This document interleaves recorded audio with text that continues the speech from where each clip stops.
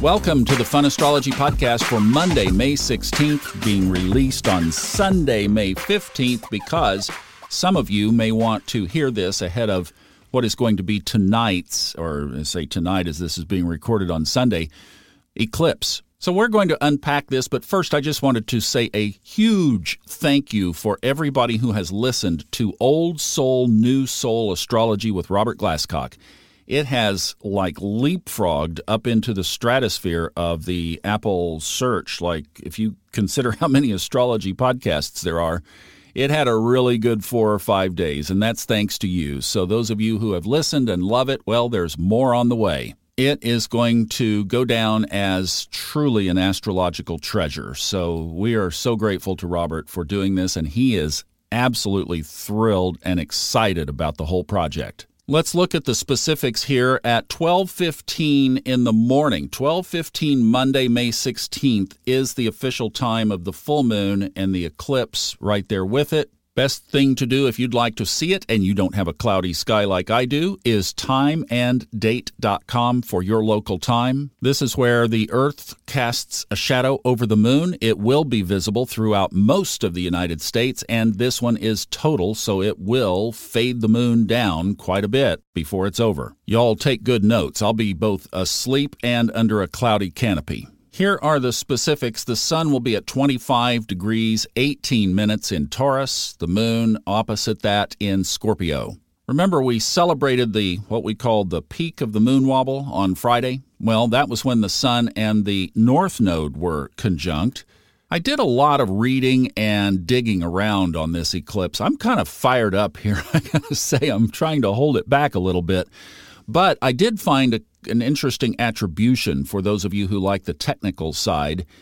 Check this out, astrologyhoroscopes.info. That's the URL, astrologyhoroscopes.info, and search that URL with moon wobble, and you'll get an article that attributes it to a mathematician and astrologer Carl Payne Tobey, who wrote back in the 30s, 40s, 50s, and 60s.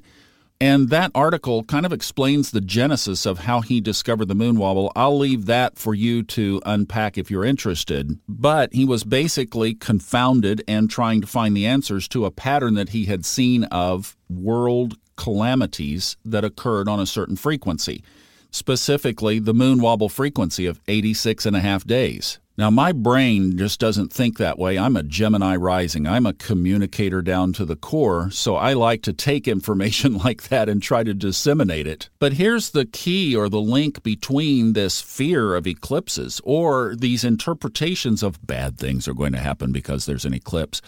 It's all related to the moon wobble phenomenon. Now, why do we have eclipses at the times that the sun and moon intersect the nodes? Well, it's because they're at a certain declination. They're at the same declination.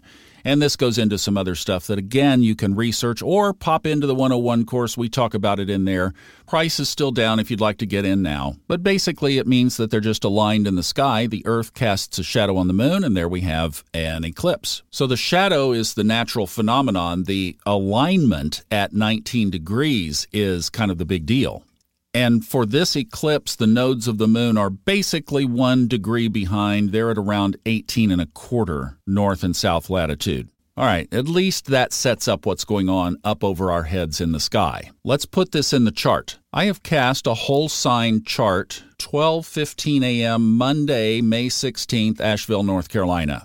The sun is at 25 degrees, 18 minutes Taurus in the 5th house. The moon is at 25 degrees, 18 minutes, Scorpio in the 11th. And like I said, they're sitting 3 degrees on the chart from Friday, Saturday, Sunday, Monday, 3 degrees away from the nodes of the moon. So one of the points of trepidation of this eclipse is the south node in Scorpio in the 11th house. So let me throw down the daunting side first, and then we're going to massively counteract it, okay? Is that a deal? Let me show you the shadow, and then I'm going to show you the positive. So I looked at some of the blogs and some of the write-ups on this, and basically talking about it having this, well, first of all, square to Saturn, ooh, sextile and trine to Mars and Neptune, ooh, Jupiter is now in Aries, ooh, So we're done here. Podcast is over. I'll see you guys later. Thank you very much for listening. I'm going to a cave. No, not at all. In fact, Glasscock and I are recording later on Monday, and we are talking about, of all things, the nodes of the moon. But look, I've seen interpretations about things like things affecting your kids, fifth house, things affecting your friends, south node in Scorpio in the 11th house, large groups of people, the mass whole. In fact, some people predicting some kind of mundane calamity around this. Okay, I'm showing you the shadow, and I'm showing you how it's being interpreted. And all of those things are in place. And I didn't throw in also the sextile and trine with Pluto. We'll just watch together if there is some big kind of calamity, and I'm not going to try to go down some kind of a list because I'm going to go the other way with this very quickly. But if some big calamity happens, then those interpretations are there, and they obviously accurately unfolded. Also, in the cycles of these eclipses, could this be something that is set up now that actually unfolds in the next cycle? Yes, that's also possible. It could be a setup day, not a trigger day. All of those things are possible. But when I looked at this chart, some things came to mind that I wanted to just put down there as another way of looking at this. Let's go back to Yogananda's marvelous quote. So first of all, this eclipse is happening in Taurus in the fifth house. Now, me personally, I have a stellium of all of my astrological energy, basically, is right there in the fifth house with the Sun and Mars and Neptune all on top of each other. Here is the Sun in Taurus, which is the opposite sign of my birth sign of Scorpio. Got that. That's a big positive. Ruled by Venus in the fifth house, which has really been the creative function and outpouring of my entire life. Everything I've done except for one little distracted detour, fifth house. Opposite that is the 11th, the audience, friends, large groups of people, the collective. Also represents our goals and our aspirations, where we'd like to be in the future. So when I see this, I see a collection, a gathering up. And, oh, by the way, Uranus is also in Taurus. In that fifth house, Uranus represents astrology.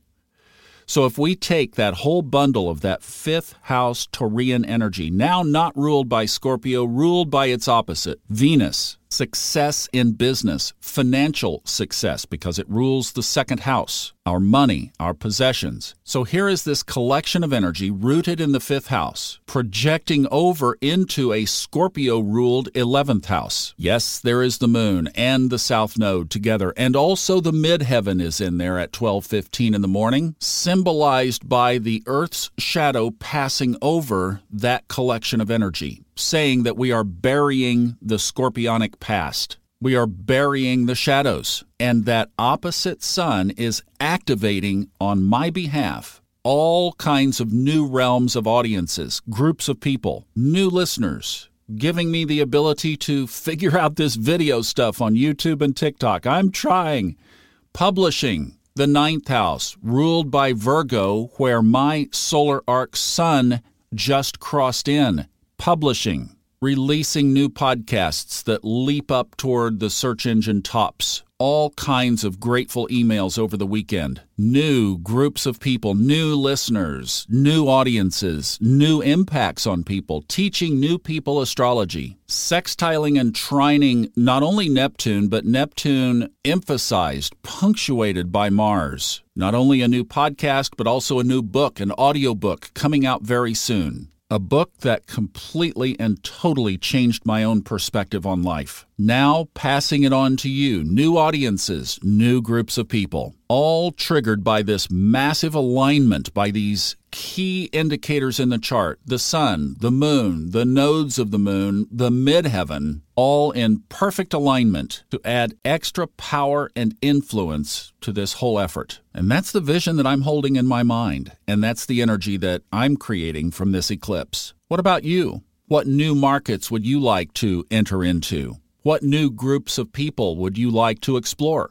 What friendships are no longer serving you that you'd like to eliminate? The universe loves a vacuum. If you get rid of dead wood friends, you'll have new great friends. This is great energy to do that under. What about giving up a habit that might not serve you anymore, particularly if that habit has addictive tendencies? You have good energy on your side to let it go. Clear the space, make room for the new. And with that Saturn squaring it all, what new skill or what new project or what new foundation can you lay on which to build over the next 3 to 5 years? Perfect time to bring that to the table, too. So we have a choice. We can either fret and fear, or we can proceed boldly.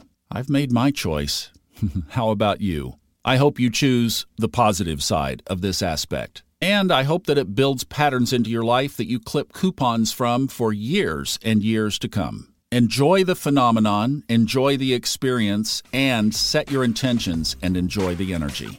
I'm Thomas Miller. Thank you so much for listening. See you back tomorrow, and would love to have you drop in on Old Soul, New Soul Astrology with Robert Glasscock too. Sending love. Thanks for listening. See you tomorrow.